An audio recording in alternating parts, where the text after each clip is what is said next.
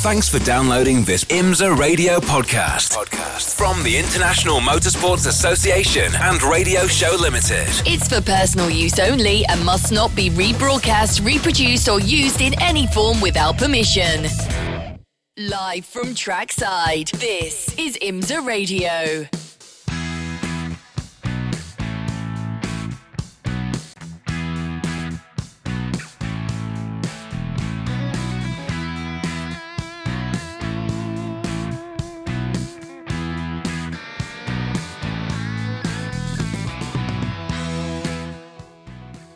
Good morning, everybody, and welcome along. It's a very early start for the IMSA WeatherTech Sportscar Championship teams and drivers on what is their Super Sunday, with qualifying and the race part of a pretty busy day at the Mid-Ohio Sportscar course, as we've also got, for the first time, a second Michelin IMSA Pilot Challenge race, another 120 minutes of racing for that championship as well. This is John Hindhaugh from the Haggerty Global Broadcast Centre on RS2 IMSA Radio. Jeremy Shaw will be joining me here in a few moments' time, and Shea Adam is our VP Racing pit and paddock reporter.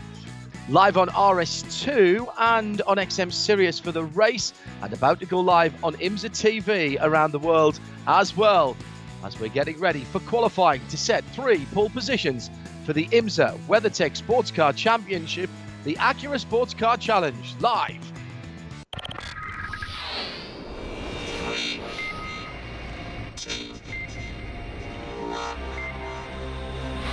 The WeatherTech Sportscar Championship on IMSA Radio. Good morning, everybody. Sunrise earlier on today, these are live shots coming to us now. So a beautiful day in prospect at Mid-Ohio Sportscar course as we are getting ready for an unusual schedule today. Nestled by Lexington, Ohio, Mid-Ohio Sportscar course has been challenging teams and drivers from all around the world since 1962 when it was first opened, although the layout that we have now was adopted in 1963. And it was Ken Miles who won the first sports car race here. 168 miles that was. We'll be doing a little more than that today. And this is an old school course. So, yes, we have turn numbers like turn 4 in front of China Beach. But we also have the final corner named as the Carousel. And at the top of the hill, the Keyhole, the hairpin right-hander that leads down onto the back straight and the kink. It's been an early alarm call for those involved this morning, just after 8, or just before 8 o'clock local time. And Jeremy Shaw joins me in the Haggerty Global Broadcast Centre. A cup of coffee, a wipe of the eyes, and then straight to work for these guys this morning. Yes, good morning, everybody. It's extraordinary early, really. I mean, the sun is barely over the horizon there, looking to the east there along the pit lane at Mid-Ohio Sportscar course. And goodness gracious me, this is I can't remember an earlier start to an IMSA WeatherTech Sportscar session, other than when we're racing overnight, of course, and certainly not for a qualifying period. So it's going to be a bit of a challenge, I think, for these guys. The track is going to be completely different, I think, to what it was for the previous 2 sessions. There was one yesterday and one on Friday, so a very drawn-out schedule for the IMSA WeatherTech Sportscar Championship this weekend. Yeah, that's a good point, Jeremy. There's been a fair amount of these guys contemplating life, the universe, and everything. I think we have had sessions in early morning before, but not normally what I would call a competitive session. I think particularly to Long Beach, when we're often out early on for a free practice session, quite a long free practice session. But for a competitive session, this being the qualifying sessions to come, yeah, I agree. And it's going to be a new challenge because the track temperature has yet to get up to where we've seen it during the week. Other than that, though, the format remains the same as we have the GT Daytonas, the GT3 cars, followed by a smaller field of GT Le Mans cars, just the 4 of them with none of the Porsches here this weekend. positive COVID tests after the Le Mans 24 in the camp meant that the drivers couldn't travel. It also affected the Nürburgring 24, which is into its last 90 minutes now as well, and has caused a little bit of shuffling of the Porsche GT teams in their various competitions around the world this weekend. And then, of course, we'll finish off with the last 15 minutes for the DPIs, which is where the overall pole sitter for the Acura Sportscar Challenge should come from. In terms of the GT Daytonas, where's the form leading us, Jeremy Shaw?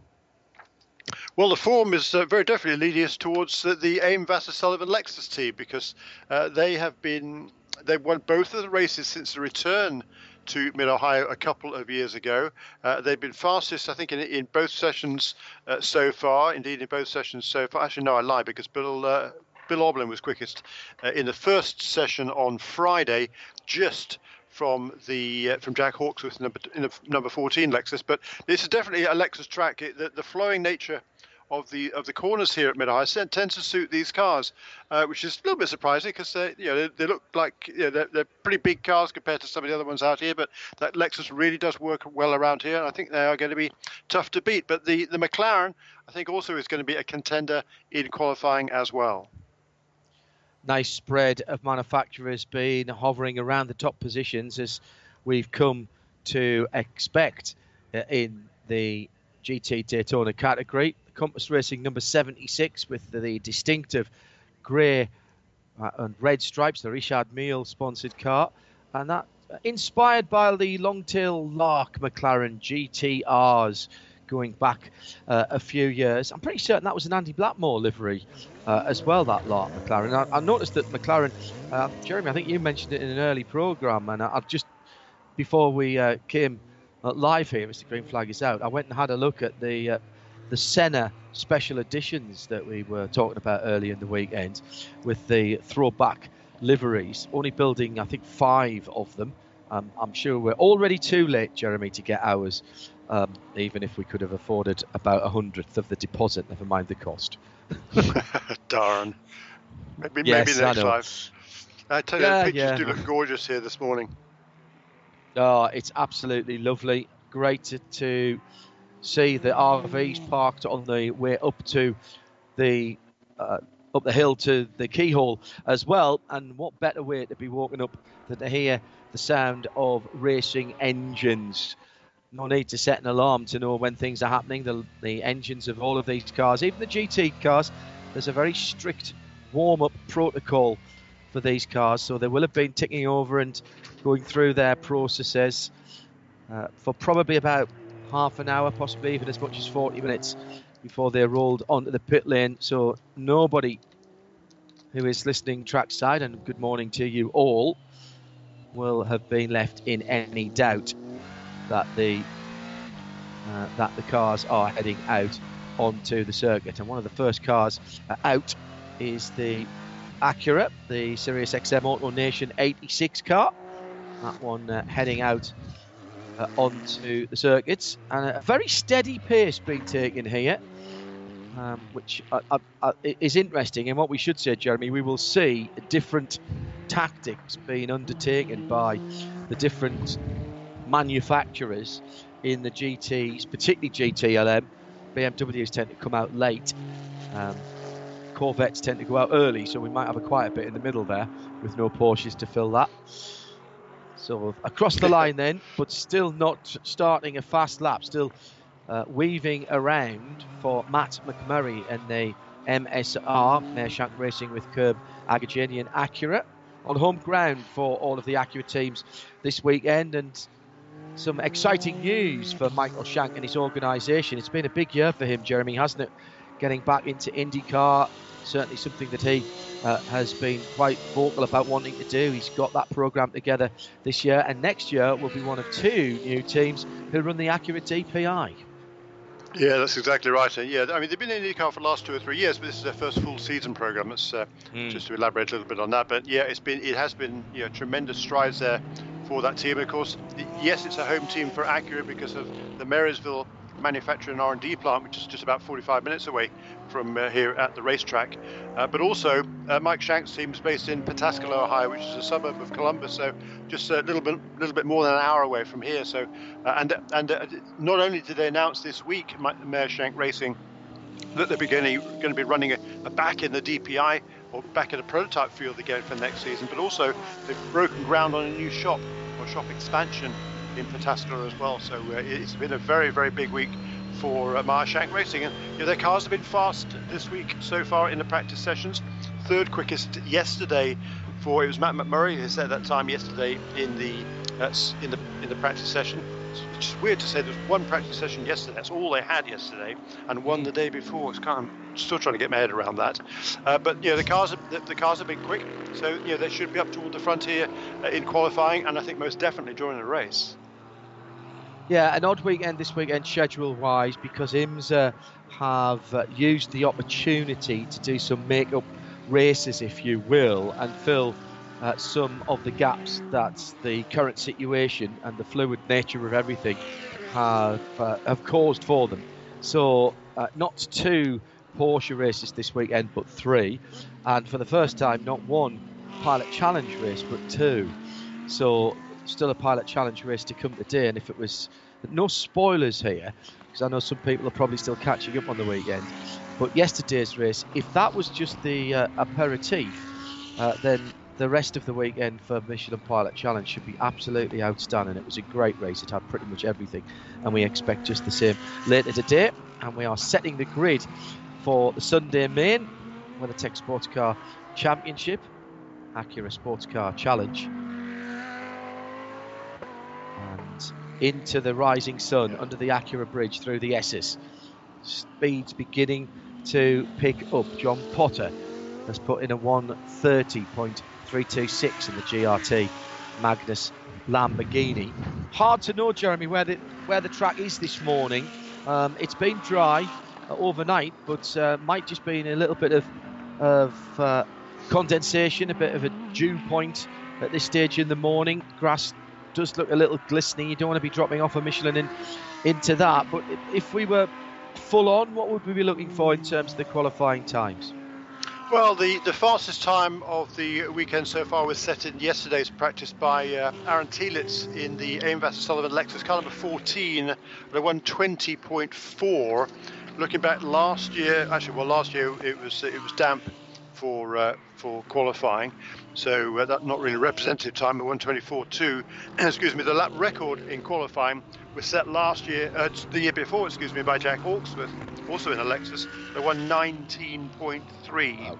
The fastest lap record in the race was also set by Hawksworth that same year at 1:20.5. So I think a low 20 or perhaps a high 19. If they can get temperature in the tyres. I spoke to a couple of drivers yesterday, and they were saying, this track is a really fickle racetrack here at Mid-Ohio Sportscar Course. It's sometimes it's grippy and sometimes it isn't. Normally it isn't. And yesterday, even though the conditions were pretty good, it was pretty slippery. So said several of the drivers. I'm sure this morning it's going to be particularly so. Yeah, it looked particularly difficult offline, didn't it, in the Michelin Pilot Challenge race? So there's clearly quite high wear rates on the tyres. The surface temperature changes very quickly indeed. There's a lot of very light areas here.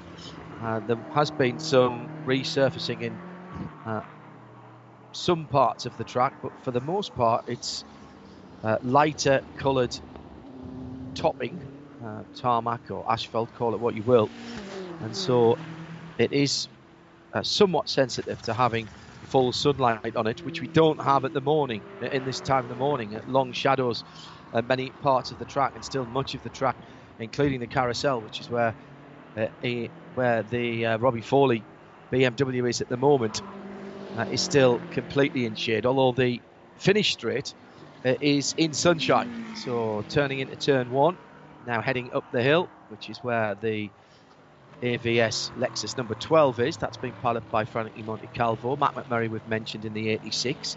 So Foley, Montecalvo and Matt McMurray. 22.8 is the fastest time, 22.6 now for McMurray as he goes to the top.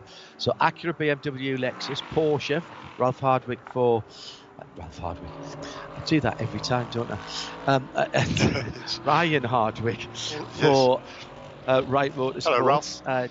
Yeah, I'm there's motorsport on. He'll either be taking pictures of it or he will be watching it. No doubt about that.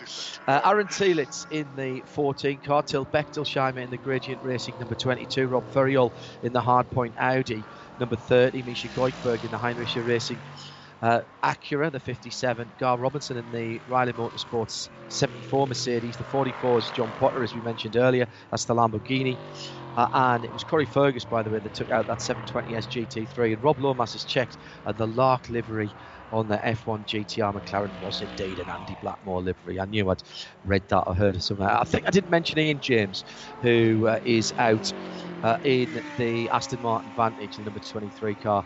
And did I mention Frank Monte Calvo? Yes, I think I did. So those are your drivers, 12 drivers out there, and with just under 6 minutes to go, we're down to a low 1 minute 22 for Turner Motorsport. Jeremy Shaw. Yeah, and Frankie Montalcalvo briefly was at the top there in the number 12 Lexus with a 122.2. Then, as you say, Robbie Foley nipped ahead of him at 122.1. And now Matt McMurray continuing to find speed in the number 86 Meyer-Shank Racing Acura, goes fast as a 121.6. So, time's coming down now. Much more gradual decrease in lap times compared to normal because it is pretty cool out there. I think the ambient temperature is about 67 degrees this morning. Sorry, I don't know what that is in centigrade. Still can't work in those numbers. And air temperature in centigrade at the moment is 17 C, and the track temperature is spot on the same. So we had this yesterday where we had parity later on in the afternoon, funny enough. Just what I was saying about how much UV energy you're getting onto it, and at the moment the sun hasn't been above the trees for that long, to be honest. No, it's pretty tricky out there. It's very easy to make a mistake in these sort of conditions, and I think there's no one is really pushing to the limit yet. I mean, they're kind of at the limit of where the car is capable at the moment. But we're not seeing the ultimate lap times just yet. But we're getting quicker and quicker and quicker. Certainly, Matt Murray comes out of the carousel to cross the line again, and I think every lap by every driver is an improvement, and it is there again for Matt McMurray, another couple of tenths of a second whittled away from his time. 121.448 for McMurray. Aaron Thielitz up into second place now, just less than a couple of tenths behind him, another tenth back to Monte Calvo in the second of the Lexus. And getting down to 4 minutes, in fact just under now, 3:55 to run, and just underlining what we were saying about how people bring the tyres up. They've not gone out like scalded cats and burned up the tyres. They're trying to get the heat in and build their temperatures and pressures on those Michelin tyres. Matt McMurray then with just one of the best sector times in the middle sector. And Monte Calvo responds. Then we're down into the 21 and a halves now, so we are getting closer to that 80-second mark. And Monte Calvo with a 121.442. My, that's close, 0.006 of a second. And Aaron Thielitz goes through and blows them both out of the water. That's now 2.5 tenths, 21.1. for the number 14 Ian Vassar-Sullivan Lexus. Jeremy, you said there were the form cars around here this weekend. Absolutely right, 1 and 2 at the moment. And of course, as I say that, it changed again. McMurray finds another couple of tenths and gets within 1/10 of provisional pole position. Yeah, so that Meyer-Shank Racing car right in there on Mike Shank's home track, and Robbie Foley in fourth place. Ryan Hardwick, a good improvement there to go into fifth, just ahead of the McLaren. Look, Frankie Montalcalvo, he's been absolutely almost a revelation this season in qualifying. He always has qualifying duties, of course, in the number 12 car. He scored his first pole position at Sebring in July. Since then, he was second on the grid at Road America, third on the grid at VIR, and then on the pole again last time out at Michelin Raceway Road Atlanta. So he's really got the hang of this car in qualifying trim. It's been a really good season for this Aim Vasser Sullivan Lexus team. They've been on the pace pretty much everywhere. The car's been a lot more consistent during the races than in the past, which has translated into some really, really good results. And they've slipped away a little bit in terms of results over the last couple of race weekends. So they're no longer leading the points table, but still very much in the mix. Just coming down to the last 90 seconds or thereabouts. Let's see who's got the right part of the track. They've spaced themselves out nicely. At least they haven't been tripping over themselves, so that has been very sensible, almost like having single car qualifying out there. The 76 heading down through Thunder Valley now for Corey Fergus towards the end of what will be his 9th lap. Currently in 4th position, needs to find half a second or so to move up to the front row. It's a little bit less than that. He might get one more. He will get one more lap after this one. Remember, the checkered flag will come out on the finish line when the time elapses, but if you're on a lap, that will still be allowed to be completed and to count. 1 minute to go. Liqua Turner Motorsport, Robbie Foley now coming to the end of his lap, and he'll definitely get another one. 5 on the side of that car. Bright green, even in this early morning. Beautiful golden light. Green for GTD, a 5 for the position in class. Does he improve? He does, and the 5 turns to a 3, and the 96 car moves to the inside of the second row. It's a great system, that, isn't it? The lights on the side of the cars. So simple. It's absolutely brilliant. It works really, really well. It's been a real boon for the sport to have that system. How long? It was brought in first initially in the American Le Mans Series days. Was that maybe 10 years ago, perhaps, was it? It's now been adopted by a lot of other championships as well. It's a great innovation. Yes, it's such a simple idea, and various different versions of it around the world. The checkered flag is out.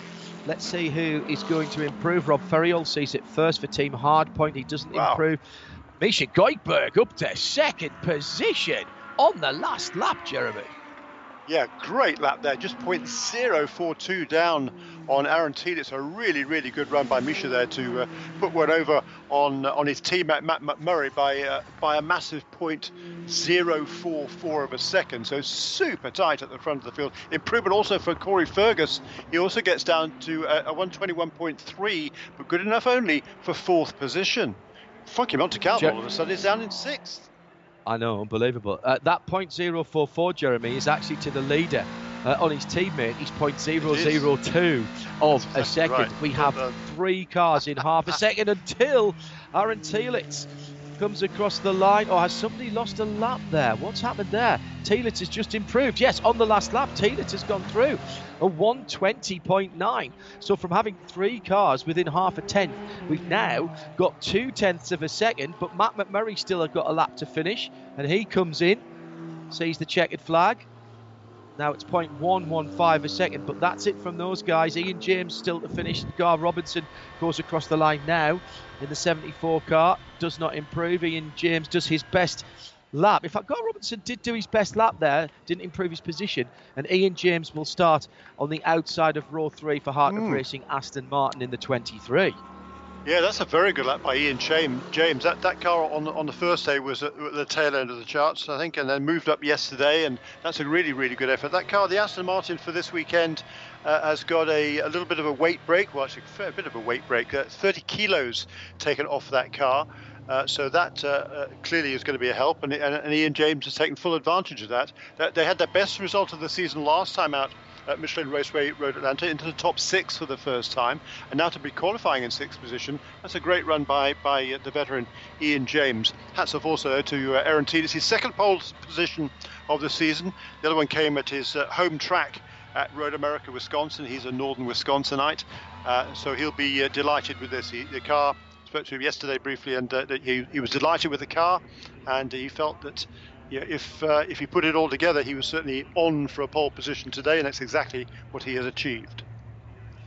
Jeremy Shaw, I'm John Hindorf. We're in the Haggerty Global Broadcast Centre for qualifying for the IMSA WeatherTech Sportscar Championship weekend at Mid-Ohio's Sportscar course. Thank you very much indeed for joining us on RS2 IMSA Radio, streaming video as well for everyone, whether you're in the States or further afield. No blocks on this session.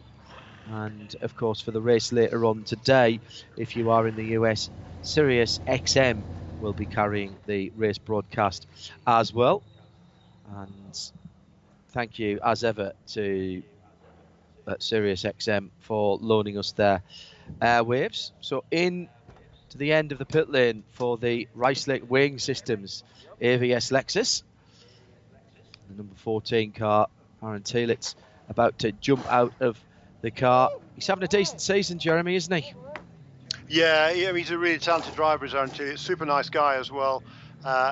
He's just pointed out that to Rice Lake Weighing Systems. He's from northern Wisconsin. Rice Lake Weighing Systems. It's Rice Lake in Wisconsin, which is up in the north there. That's where he's from. His family has run a resort up there for many, many years, 4 generations, I think, actually now.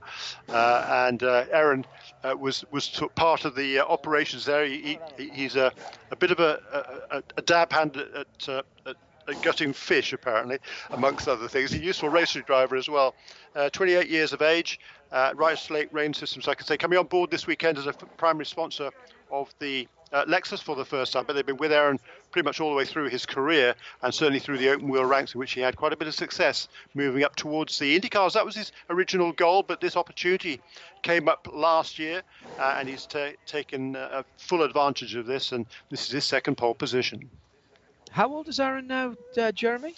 He's 28, actually. He started a little bit later than some other guys around there, but he started off. He did karting obviously as a kid, as so many do. Then in 2012 he won the Skip Barber Racing shootout to move him into the Skip Barber Racing Series, which is a school series, and went on into F1600. He won a Team USA scholarship in 2014, and since then has been moving his way up the road to Indy ladder, which kind of came to an end after he was punted off the road in a nasty crash at St. Petersburg a couple of years ago, and that set him back a long, long way. The open wheel was kind of getting more and more difficult for him at that stage. Jimmy Vasser gave him this opportunity to join this team for the Rolex 24 last season, and from there it's been all uphill, if you like, or it's been a really good career step for Aaron Thielitz, and he's loving every minute of it.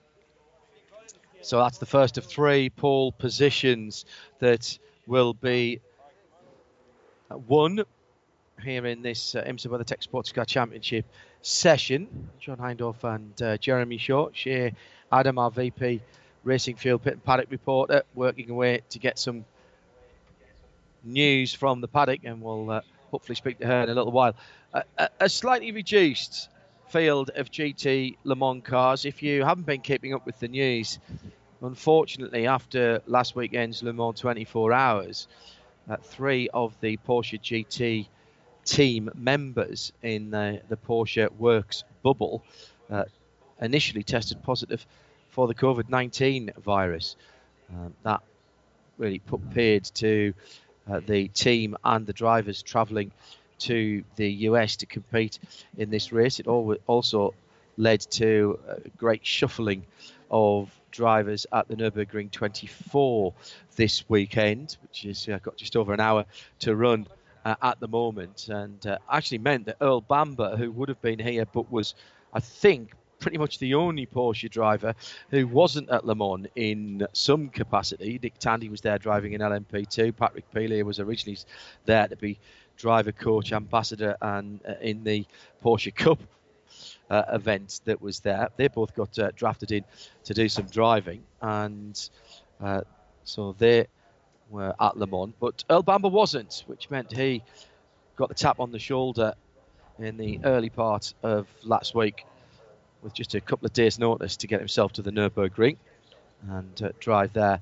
instead. That leaves us with the battle between the front-engined BMW V8 and now the mid-engined C8R Chevrolet Corvette from Corvette Racing. The 25 being the red BMW for Rahal Letterman Lanigan. And the 24 being the black car, and then we've got the 3 and the 4, the traditional Corvette numbers.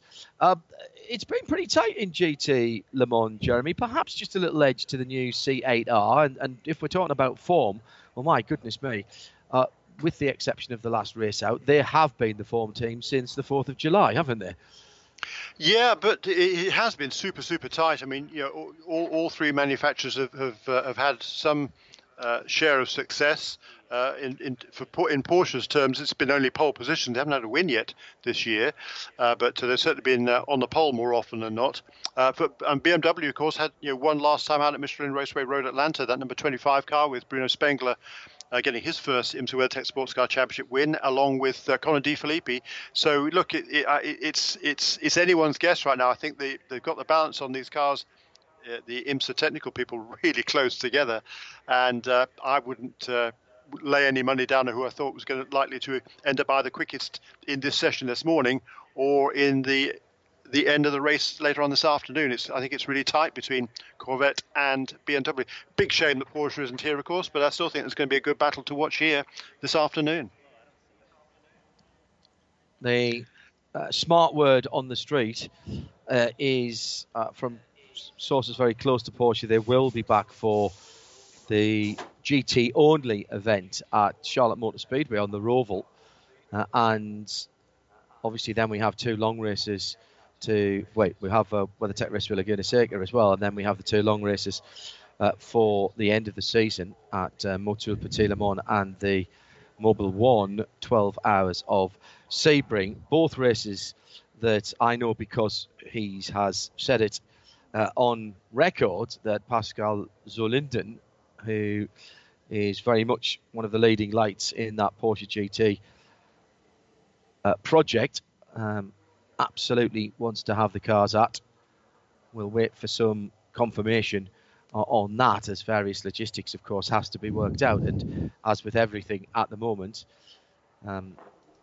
there's pretty much an asterisk next to everything, subject to ... So waiting for the green flag to go out. Actually, do you know what, Jeremy? It's absolutely extraordinary, isn't it, that in this year of years that we've had as much racing and such quality racing that we've had around the world, and particularly here in IMSA. It's been a fabulous job by everybody to get the races off that we've already had. Well, yeah, I agree with you. I mean, we got off to a flying start, of course, at the beginning of the year at the Rolex 24 at Daytona, and everything came to a grinding halt. And it was a long, barren wait for several months. But yeah, since we got going again, it's been non-stop action, and it's remarkable, isn't it? Here we are at the end of September, and we're just exactly halfway through the season. 5 or 10 races completed for the prototype cars, and the GT cars have actually done 6 races because of the race at VIR, but the racing has been absolutely fantastic, and I think it's going to continue to be so as well. We talked about in the GTD ranks how it was a home race for Meyer-Shank Racing, based in one of the suburbs of Columbus on the east side of town. Rahal Letterman, BMW team RLL, Rahal Letterman Lanigan. They have roots on the west side of Columbus in Hilliard, Ohio. I think the cars are now based in Indianapolis, I believe, at the shop they share with the Indy cars. But certainly the roots of that team are in Hilliard, Ohio, which again is maybe an hour and 20 minutes here from the racetrack. And Bobby himself, for many years, is based in New Albany, Ohio. So very much some roots here in Ohio for that BMW team. So the cars going out first of all, as I suggested, would be the Corvettes, and Jordan Taylor is out. Ollie Gavin is just about to pop out behind his teammate, although he's just leaving the pits now. Jordan in the yellow car will be firing in a faster lap again. Sorry, Jeremy, go ahead. No, I was just going to say, I don't think traffic is going to be a problem in this session, that's for sure. Look, the BMWs have left the pit lane. No way. I think What's so. happened to them? What's happened to them? I can't believe it. They normally They're don't early come out birds. until the last. They are. Well, there's a worm to catch here, and that is the pole position. And even with 4 cars on the grid. There's points up for grabs, of course, in the championship.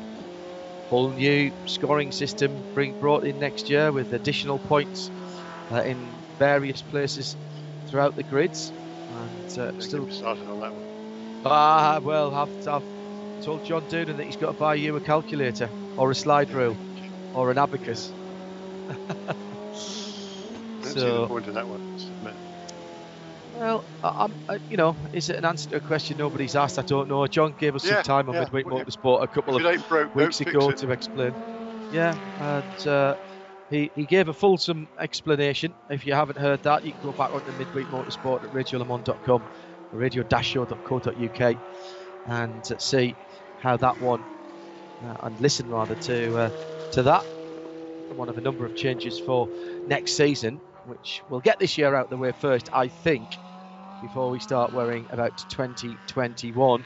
So all 4 of the GT Le Mans cars out. It's Jordan Taylor in the 3, Ollie Gavin in the other Corvette is in the number 4, Jesse Krohn in the 24 BMW, that's the black car, and the 25 is Bruno Spengler in the red BMW. They've spaced themselves out nicely on the circuit, as Jeremy mentioned, and we have seen that the GT Le Mans cars tend to stay out for pretty much the whole session and bring those Michelins in very gently indeed. Now, what the cooler temps this morning will mean, track temperature, remember what I was saying earlier on, once we start getting a little bit of UV energy into it, then there's an opportunity for the track to come up a bit. It was 17 Celsius and 17. It's now 17 in the air, 19 on the track at the early morning at 8:30 here at Mid-Ohio. And good morning to all of you who we have woken up with the glorious sounds of race engines. And although the Corvette doesn't sound exactly as it did, it's lovely to have 4 V8s out there, all twin turbocharged nowadays, so it takes slight visceral edge off them, but it's race engines and it's a great way to wake up. Third of the session gone, and the only representative time by Jordan Taylor, and that's really only halfway up the GTD ranks. Jeremy Shaw, what sort of times should we be expecting to see? Yeah, the fastest time set yesterday by Jordan Taylor was a 1:18.668. The race lap record is a 1:19.0, and the pole lap record was set 2 years ago by John Edwards in the BMW at a 1:17.853.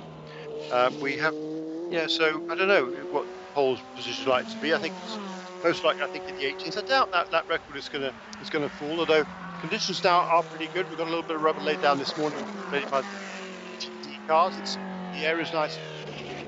Hopefully there's enough track temperature there to really bring these Michelins onto full song, if you like, and I think it's going to be a pretty interesting session. Let's check in with our VP Racing Fuels pit and paddock reporter Shea Adam, who's been working away behind the scenes. A lot of the PRs and major representatives of the teams, of course, not on site at the moment. Shea, what can you tell us about what we've seen already in GTD, what we're about to see in GTLM, and a bit of speculation about the DPIs as well? Well, in terms of the qualifying drivers, it has been status quo. Everybody going out in GTD as we expected, because the silver drivers have to do the qualifying duty. But interesting decisions by BMW to also mimic what Corvette has been doing, sending out the regular duo of Jesse Krohn and Bruno Spengler, as they have been doing qualifying duties fairly frequently, I should say, for the sprint races. So it's going to be an interesting battle, and particularly in DPI, I don't think we're going to be seeing many curveballs there either. Yeah, and this is something that we've seen from Porsche. Although Porsche aren't here this weekend, the Bamthor, Earl Bamber, and that team, and those guys have split the responsibilities, is what I'm trying to say.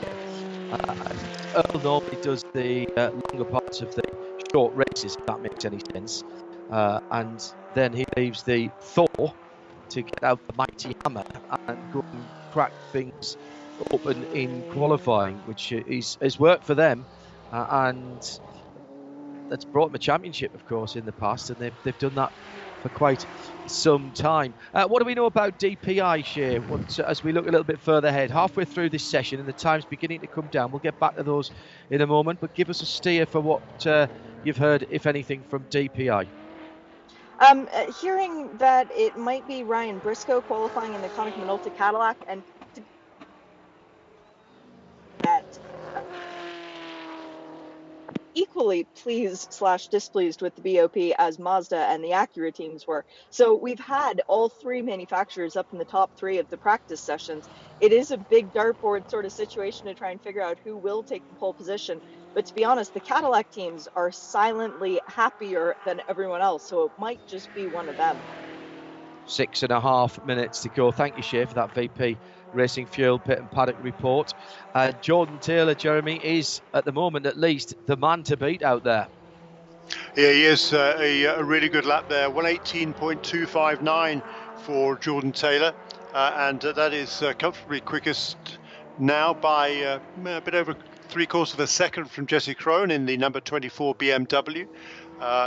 Oliver Gavin, well, milliseconds behind him in third position, but that is the fastest lap of the weekend so far in GTLM. 1:18.6 the time yesterday, 1:18.2 already for Jordan Taylor, and still 5 minutes, almost 6 minutes remaining in this session. So I think we're probably those times are going to continue to fall. So perhaps John Edwards' lap record from a couple of years ago is under threat here, 1:17.8.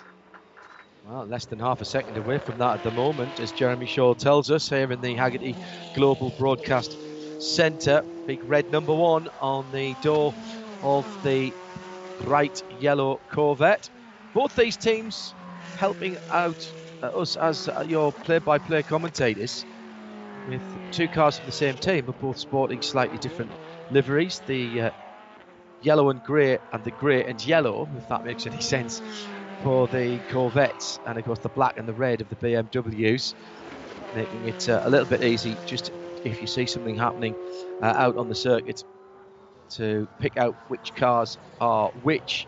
So Corvette BMW, improvements for everybody last time around, down to the 18.2 for Jordan Taylor, which gives him nearly 3/4 of a second, Jeremy. That is a lot of time around what is actually a pretty short lap here, just sort of 78 seconds for these guys. Yeah, it is a good lap time, and Jordan's just driving really, really well again this season. He's fast in qualifying. He's good in the races, makes good decisions, and he is at the top of his game right now, and fully justifying his elevation to the factory team for Corvette. He's been a kind of a part-time driver for the last 2 or 3 years on and off, but this year full-time with the factory, and he's just been just getting better and better. It's hard to believe he's 29 years of age now. You check out his Twitter feed, you think he was about 16, and even when you talk to him, he was about the same, just the same boyish enthusiasm and sort of practical jokes that have always been there for Jordan. It's just a tremendous character and driving quite beautifully. And interesting, isn't it? We're still seeing times coming down. Every lap by every car is faster, just as it was in the GT session all the way through. Just fractionally quicker last time around for Jordan. As he comes across the line now, that's the first time he hasn't improved. Slightly slower, but almost 3 seconds slower. So perhaps giving his tyres a little bit of a breather, and we'll see if he can wring any more time out of it over the next 3.5 laps. And probably another, certainly 2 laps, possibly 3 laps to go in this session. 3 minutes and 20 seconds to go on the clock. Jesse Krohn improved last time around now. 6/10, just a little over 6/10, and barely ahead of Corvette Racing's Ollie Gavin, who's 0.094 away from making it a Corvette front row. There goes the BMW across the finish line. Jesse Krohn improves again, and now it's under half a second between him and Jordan Taylor. So this is getting interesting now, Jeremy, but we said this, we flagged this up before. Interesting to see just how good these Michelin tyres are, burning off a bit of the VP Racing fuel. The cars get a bit lighter, the cars go quicker towards the end of the 15-minute session, just as a proper qualifying session should be. Absolutely right there. And then Bruno Sprengler jumps up into third position now, so he splits the two Corvettes. 1:18.1 for Jordan Taylor. I think he backed off on that last lap we talked about, I think perhaps he was getting a little bit too close, he perhaps felt, to Bruno Spengler. So he's now, he dropped back a bit, now he's gone faster, 1:18.1 then for Taylor. Oliver Gavin now moves up into second position at a 1:18.5. So it's now Corvette, BMW. But the second, third and fourth place cars are covered by barely a tenth and a half. Jeremy saying they're getting a bit too close to Spengler. You might think, hang on, these are GT cars. They drive with their noses right underneath the rear wing. That is true, but optimum, these cars are quite aerodynamically dependent. The contribution of the aero for the grip of these cars, and particularly for turn-in and corner speed through the centre of the corner, it is really important. And disturbed air is not what you want. I know we normally talk about that in Formula cars, but these cars are pretty sophisticated as far as the aerodynamics at both the front and the rear are concerned. The rules changes a few years ago to allow the honking great diffusers under the back of the car meant that the front end was adjusted for quite a lot of them, and it's very subtle changes made on the front of some of these cars. Into the last minute, and the 17s we are into the 17s, 1:17.985, so very, very close to a qualifying record there last time around for Jordan Taylor, Jeremy. Indeed, within a tenth and a half now for Jordan. If he can squeeze a little bit more, he's still going to have, this is probably going to be his last lap. So I think this will be his final opportunity to break that lap record. But everybody else is still improving as well. We're now down to just 6/10 covering all four cars. And Oliver Gavin and Bruno, and well, I was going to say and Jesse Krohn, but now also add Bruno Spengler into the mix there. Just incredibly closely matched, those three cars. There's another improvement there from Jesse Krohn, but he doesn't improve his position, does he?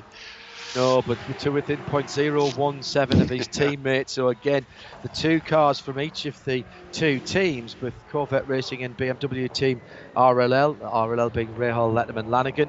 And yes, that is Bobby Rahal, of course, who puts together a very, very good operation. And much like Corvette Racing, there's no number one and number two car here, and I don't mean the numbers on the side. These cars are prepared identically and to the same sort of performance potential. So many times through the years we've talked particularly about Corvette Racing, about a couple or 3/10 is actually quite a lot between the cars in qualifying trim. Checkered flag is out, Jordan Taylor is through, and he does not improve last time around, but in fairness, that last lap would still have been quick enough at an 1 minute 18.103 to be precise, to have taken pole position. But he already had a 17.9, so he was okay. Yeah. That one was in the bank. And 4/10 between himself and Ollie Gavin. Yeah, and the rest, and all three other cars, because the other three are separated by barely a tenth of a second as Jesse Krohn comes to the line now. He's the last one to take the checkered flag, and actually jumps up into second position. So wow. He moves within 4/10 of a second of Jordan Taylor. I think Jordan probably had at least 3 laps, possibly 4, that would have been good enough for the pole position. But then the other three cars separated by absolutely nothing in second, third and fourth. So it's now Corvette, BMW, and that's going to be a lot of fun this afternoon. And the winner last time out, Bruno Spengler, having been second place just a minute or so ago, finds himself in fourth position. Yeah, and so far then, Jeremy, if we're talking about form, Aaron Telitz in Vasser Sullivan on pole in GT Daytona, Jordan Taylor in GT LM for Corvette Racing. So working on that then, before we have a chat with Shay, get ready for the DPI qualifying. Who is the DPI form team and or driver then? Because you've called it perfectly well so far. Well, Acura. No, again, no doubt about it. It's curious, isn't it, that we've come back to Mid-Ohio for the first time in quite a long time, 2 years ago. In each of the 2 years here, Lexus has won in GTD, Porsche has won in GTLM, of course they're not here this weekend, and Acura has won in DPI. And again here, this weekend or this week, the Acuras have been quickest in both of the sessions. Juan Pablo Montoya was fastest on Friday. Helio Castroneves was quickest yesterday, but not by very much. You had maybe a couple of tenths of a second yesterday on Renger van der Zande in the Konica Minolta Cadillac. The second of the Acuras was close behind him. Pipo Derani's right there, and the Mazda's not far behind either. And often it seems to me we don't see the Mazdas really show their ultimate pace until we come down to qualifying. Well, that's coming up very shortly now. Yeah, I love this track for prototypes. I remember when we had the LMP ones here, it was just awesome to. In those days, we could get out and watch the cars sometimes in the early sessions that we weren't commentating on, and to see the cars around here, absolutely outstanding. Right, pole position then for Corvette Racing, Jordan Taylor ahead of Jesse Kron. So the two teams in GT Le Mans share both the front and the second row for GTLM. Earlier on, Ara Taylitz for Ian Vassar-Sullivan captured pole position in GT Daytona ahead of Matt McMurray for Acura and for Meyershank Racing with Curb Agajanian. Just ahead of Misha Goik-Perkil starting the inside of row 2, and Corey Fergus for McLaren on the outside of row 2 for Compass Racing. Stand by for action. It's the DPIs next, but before they come out onto the circuit, let's have a VP Racing Fuels pit and paddock update with Shea Adam. It's a fourth career pole for Jordan Taylor, who walks away very, very pleased and has a quick chat with his dad and his former teammate Renger van der Zande, which means that for qualifying for the DPI, it will be Ryan Briscoe. And if we're going by the form that we've seen so far this morning, second place in the championship is on pole in GTD. We've got the points leader on pole in GTLM. So that means that Konica Minolta Cadillac, that number 10, stands a really good chance of being on pole, considering it is the points leader. But as far as the other qualifiers go, it's going to be a bit of a mixed bag, because I'm seeing some different helmets through the windshields on the shiny morning light that looked a bit like Oliver Jarvis's helmet for the number 77 Mazda. So perhaps he is trying to go get pole position number 2 here at Mid-Ohio in his second year in a row. Ryan Briscoe calmly behind the wheel of the Cadillac, though, waiting for his opportunity to go out and play. It should be Bourdais in the number 5 Mustang sampling Cadillac, and that's the car that's second in the championship, as Jonathan Bomarito gets strapped into the number 55 Mazda. So that means that he will be giving Le Mans winner 2 times over now, Harry Tinknell, a bit of a lie-in this morning. Very kind of him for his teammate.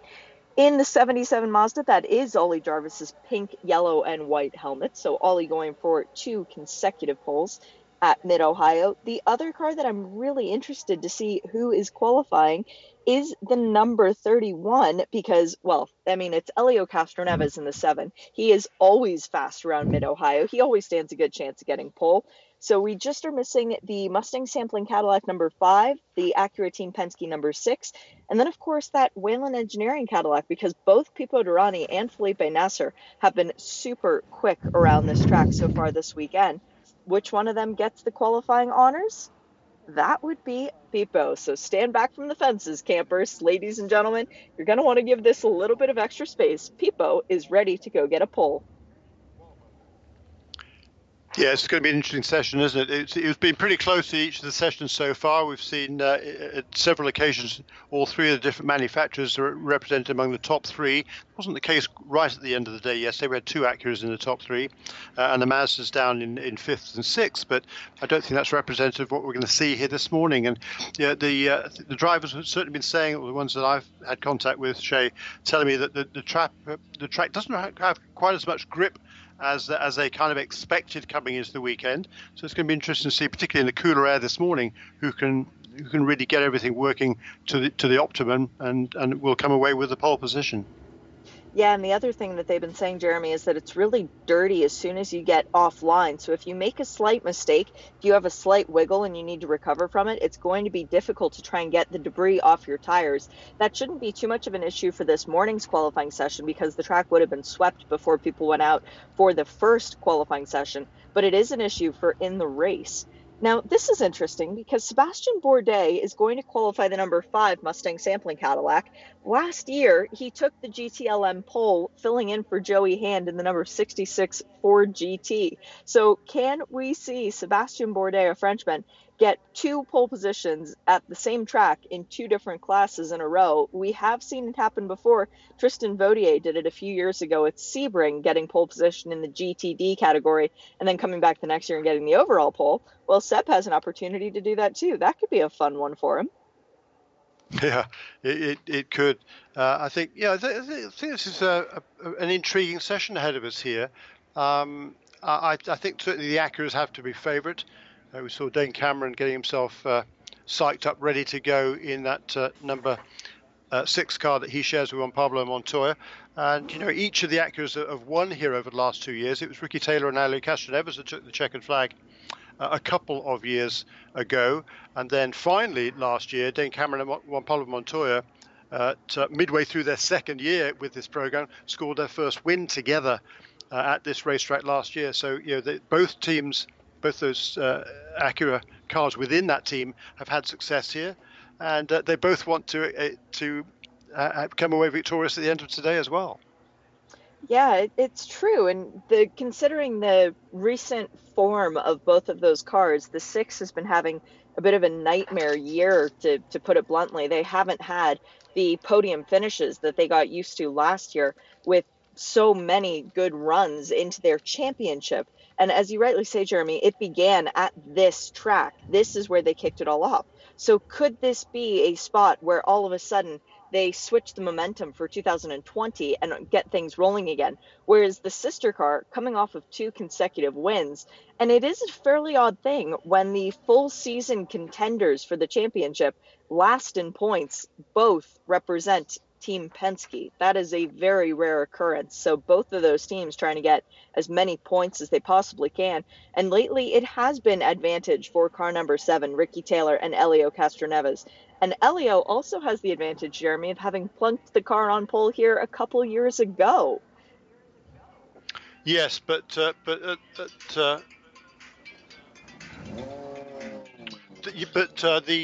I going to say there?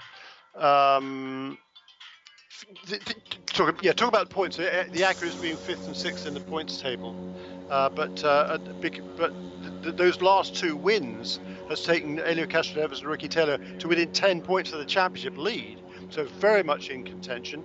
And of course, the number 6 car had a fastest race lap at Road America a couple of races ago as well. So the cars have always been there or thereabouts. They just hadn't not really as much as gone their way. And certainly last year, it was the victory here for Dane Cameron and Juan Pablo Montoya that turned their season around and really proved to be the launching pad towards the championship. So you count them out at your peril any time, and certainly so this year. Very good point. The cars are rolling. Green flag is out, and 20 seconds have elapsed already. The first car off the pit lane, as is its right, as the championship leader, was the 10 Koenig Minolta Cadillac of Ryan Briscoe. But he didn't stay out front for very long, because the Whelen Engineering car of Pippo Durrani, who does not like to necessarily look in his mirrors, is now looking clear ahead. Love that. There was actually, I know you were talking about Jordan Taylor's Twitter feed earlier, Jeremy, and there was between Jordan Taylor and Pippo Durrani, where Jordan was accelerating out of the keyhole and Pippo wasn't, and there was very nearly contact between the two of them. Jordan had a very good sense of humor about that and did a little bit on social media. But it's actually worth watching over your morning coffee if you do want a bit of a laugh. But out front, and now with nobody visible behind him, is Pippo, so he's going to have clear breathing space at least for a couple of times. Just to give you a quick run through the drivers that we know, as we have said before, Sebastian Bourdais, the number 5, still in the pit lane. Everyone else is out on the track. That includes Dane Cameron in the number 6, Helio Castroneves in the number 7, both representing Acura Team Penske. Ryan Briscoe is out for Cadillac, as is Pippo Durrani, starting his first flying lap now, so you're not missing anything. Jonathan Bomarito and Oliver Jarvis are the 2 men elected to go out and represent Mazda for this qualifying session. And the last car out on track is one that we haven't yet talked about this morning. Gabby Aubry, behind the wheel of the number 85 JDC Philip Cadillac, the one that now bears white, red, and gray on its livery, with MEP written on the side. And Gabby, who was so excited, is Aaron behind the wheel of the car to get himself pumped up. So as we saw in the first couple of sessions, it's still pretty, relatively cool out there this morning, but the sun at least now is shining on most of the racetrack, having been in shadow for the early sessions, particularly in GT Daytona, with very early start to the day at Mid-Ohio. But it's still going to take at least 2 or 3 laps to get these the Michelin tires up to temperature, and it's a little while yet before we see any representative lap times. Pipo will be the first car that we get for a representative lap time. He has gone purple in sectors 1 and 2, as he should do, being the first car to come through. But it's interesting that no one has bettered his time yet, so perhaps other cars a little bit more gentle on their Michelins. Pipo's first lap is good enough to be ahead of the GTD field, but still behind everyone else in GTLM. So Jordan Taylor remains, for now, the fastest car on track, but Pipo will take that away from him this lap. Everyone else for the PI category, except for Oliver Jarvis, actually still behind GTD cars. So a very good lap from both him. Yeah, as I said, it's pretty cool out there, so it's going to be several laps before we get representative times from these guys. The fastest lap of the weekend so far was set yesterday afternoon by Helio Castroneves, a 1:11.395. Compare that to the lap record times, a race lap record set last year by Oliver Jarvis in the Mazda, a 1:12.4, so a full second quicker than that yesterday was Helio Castroneves. The qualifying lap record, however, also set last year by Oliver Jarvis, a 1:10.705. So the best lap that we've seen so far this weekend is about almost 7 tenths quicker than that. And I wouldn't be surprised to see that record time under threat here in the latter stages of this 15-minute qualifying session, Shay. Yeah, I would agree with that, Jeremy, because last year qualifying I was wearing a jacket as well. It was a different time of year. That is important to remember. It was May, but it wasn't exactly a warm morning when we had qualifying at Mid-Ohio the last time the WeatherTech Sportscar Championship was here.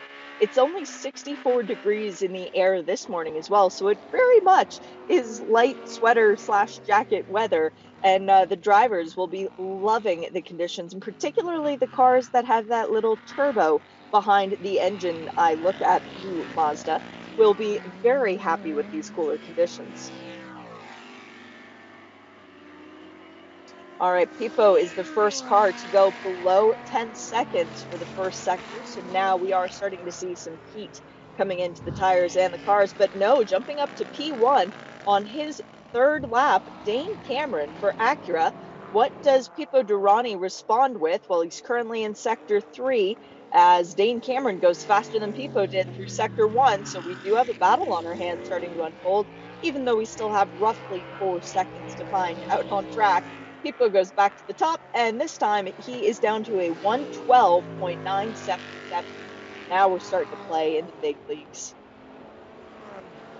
Still have yet to see a good lap time from Sebastian Bourdais, though. That's interesting. He has now completed 2 laps. Okay, so that's less worrying, but he is still shown as below all of the GTD cars, whereas the other DPI cars, Jeremy, they got ahead of the GTD cars from the end of their second laps, so Bourdais is being a bit more cautious. Yeah, he went out a couple of laps after everybody else. He was waiting for some of the other guys to build a bit of heat into the track. I'm sure he's been around this track many times in all sorts of different cars, and I think he'll be excited about this qualifying session. The car's been certainly consistent in the races, hasn't necessarily qualified very well, and this is Sebastian, but it's normally Joao Barbosa who takes the qualifying duties in this number 5 car, and for Sebastian Bourdais, this is I guess you qualified. He did qualify the car at Road Atlanta for the 6-hour race last time out. He also qualified it at Sebring earlier this summer in July. In each of those occasions, Bourdais was only 5th on the grid. So qualifying certainly hasn't been that car's strong suit yet this year. But in the races, the car tends to be a lot more competitive, and that's more often than not that car has ended up on the podium. It was actually last time out. It was last 2 races been 4th. Prior to that, it was 3rd. The first two races of the season. So that consistency has meant that Joao Barbosa and Sebastian Bourdais in that number 5 Mustang sampling car still lie second in the points table on 146, just 4 points behind the leaders, the winners of the first race of the season, Ryan Briscoe and Renger van der Zande. And 4 points is easy to make up. It's only two positions difference in terms of finishing order. So that is very much attainable for the Mustang sampling Cadillac. To the top of the charts goes Dane Cameron with a 1:11.7. Okay, now we're starting to get serious with our times. Pipo Derani is still second with a 1:12.3. So we've got Acura, Cadillac, and then Acura as Helio Castroneves now into third with a 1:12.5. So we have less than a second covering the top three cars. And then we find both of the Mazdas very close to one another on 1:13.1 and 1:13.2, but still quite a bit off of the overall pace that we've seen so far. Yeah, Dane and again, Cameron. some people are more comfortable in pushing earlier than others. Dane Cameron, he's right on the limit now. He braking super late for turn 4 at the end of the long downhill back straightaway, and then using quite a bit of curb on the inside of the corner, which you certainly wouldn't normally do in the race.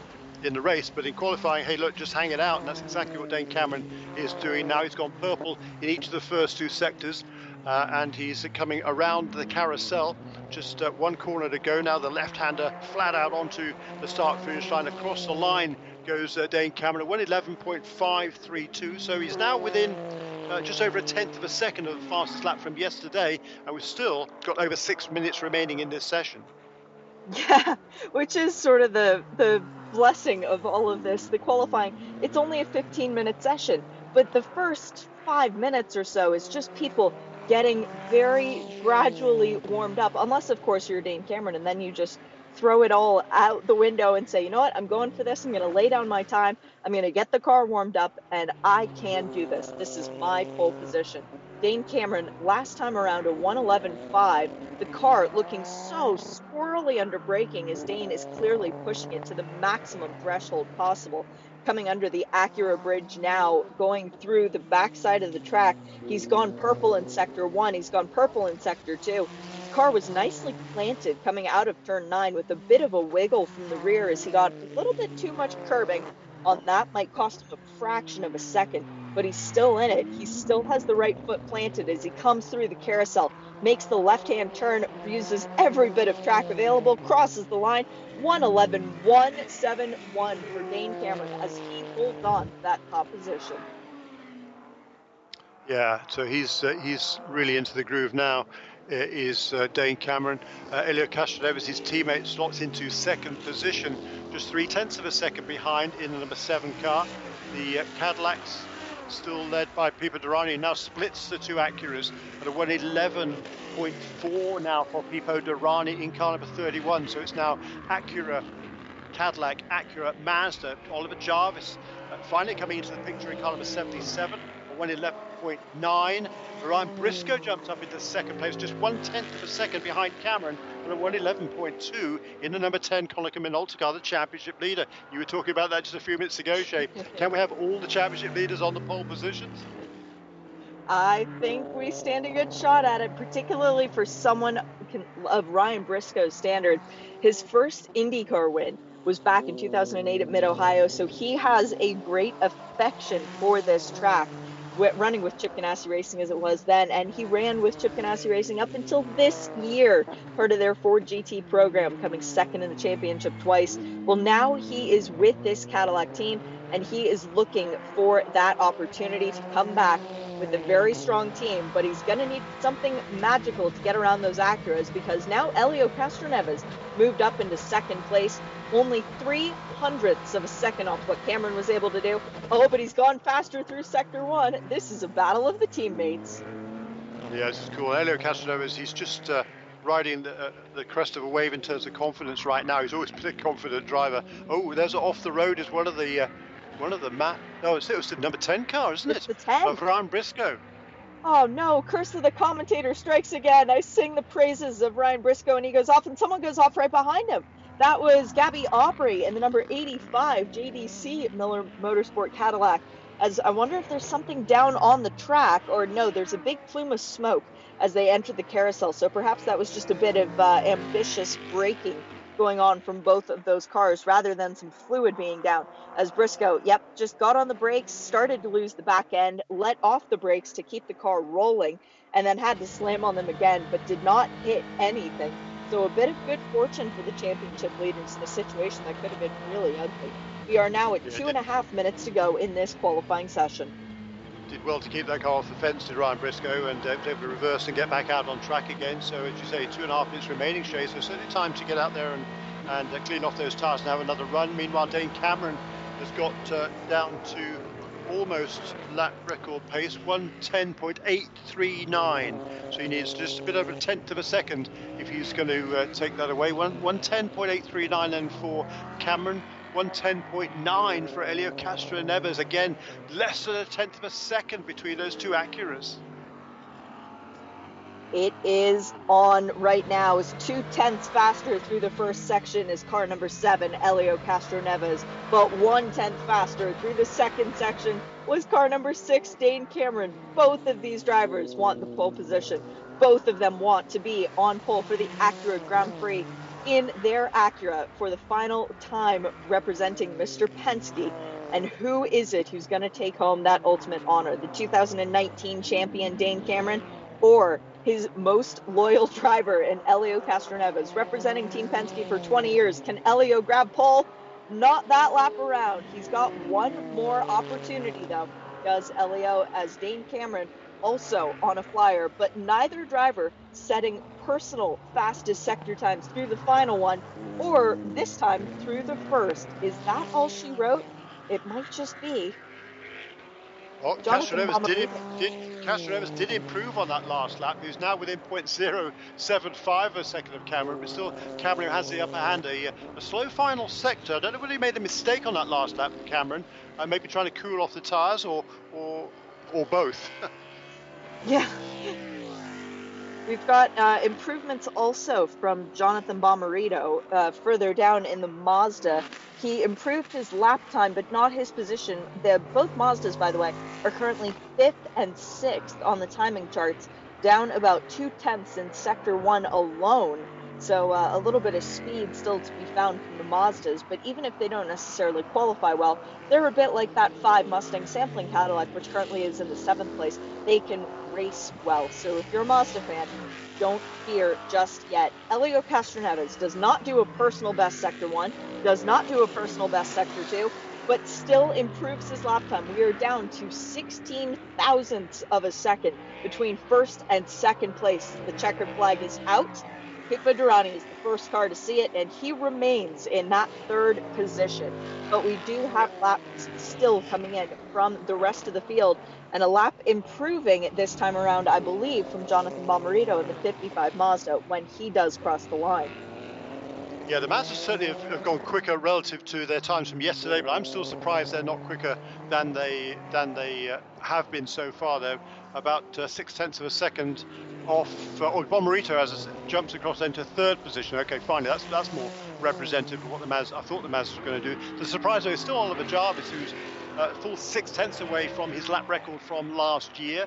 There was improvements on that last lap by Helio Castroneves, unbelievably, as you said, Shay, to get within 0.016 of Dane Cameron. He's turned 3 almost identical laps, Helio Castroneves. Jonathan Bomarito there, as at the checker flag, jumps up into 3rd ahead of Pipo Durrani. There is no improvement for Dane Cameron, but only by 1/1000th of a second. A 1:10.840, that final lap for Cameron. His best, a 1:10.839. That's 2 pretty good laps from Dane Cameron. That will be another pole position for the young American driver, 2-time champion in this series, of course. Now, 31 years of age. And JPM, by the way, his teammate, had a birthday this week, as did Ryan Briscoe. Happy birthday to those two. But it's Dane Cameron who will get the 5th pole position of his career and his 1st this season. Yeah, as you said, the first multi-class champion in terms of the IMSA WeatherTech Sports Car Championship as well, for Dane, having won GTD back in 2014 and then claimed 2 times a DPI championship last year, and then back again, I think that was 2018, he did it with Eric Curran in the Whelen Engineering Cadillac. So Dane Cameron can breathe a little bit easier now, knowing that Elio Castroneves was not able to post a lap faster than what Dane was able to do. Unfortunately, it means it's going to be a crazy start for this race, with the 2 Acuras lining up on row number 1. Cameron ahead of Castroneves. It was Jonathan Bomarito's last flying lap that did bring him up into the 3rd position. So we have a Mazda on the inside of row number 2, alongside Pipo Durrani in the Whelen Engineering Cadillac. Row 3 will be Ryan Briscoe in the championship leading car. 5th position starting, not exactly what he'll be pleased with, alongside Oliver Jarvis, last year's pole winner, in that 6th position. And finally, for the DPI category, Sebastian Bourdais qualifying just ahead of his teammate Gabriel Aubry in the Cadillacs for JDC Miller Motorsports, the Mustang sampling one, ahead of the white, red, and gray one. Yeah, and that's super tight field there, Shay. We've got the top 7 cars covered by a hair over half a second, so that bodes well. Gabriel Aubry a little bit off the pace there, and his first run in a DPI car for the number 85 JDC Miller Motorsports car, but a tremendous pole position lap, or 2 pole position laps there for Dane Cameron.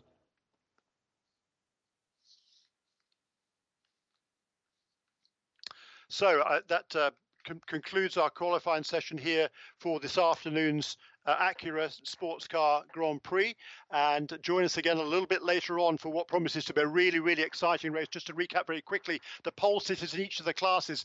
In GTD is Aaron Telitz for Aim Vassar-Sullivan in Lexus. In GTLM, it is Jordan Taylor for Corvette. And the overall pole sitter for the first time this season, defending series champion, is Dane Cameron for Acura Team Penske. We'll speak to you again in a little while for the race later on this afternoon. Thank you for joining us. This program is a production of IMSA and Radio Show Limited. For more, visit radiolemans.com.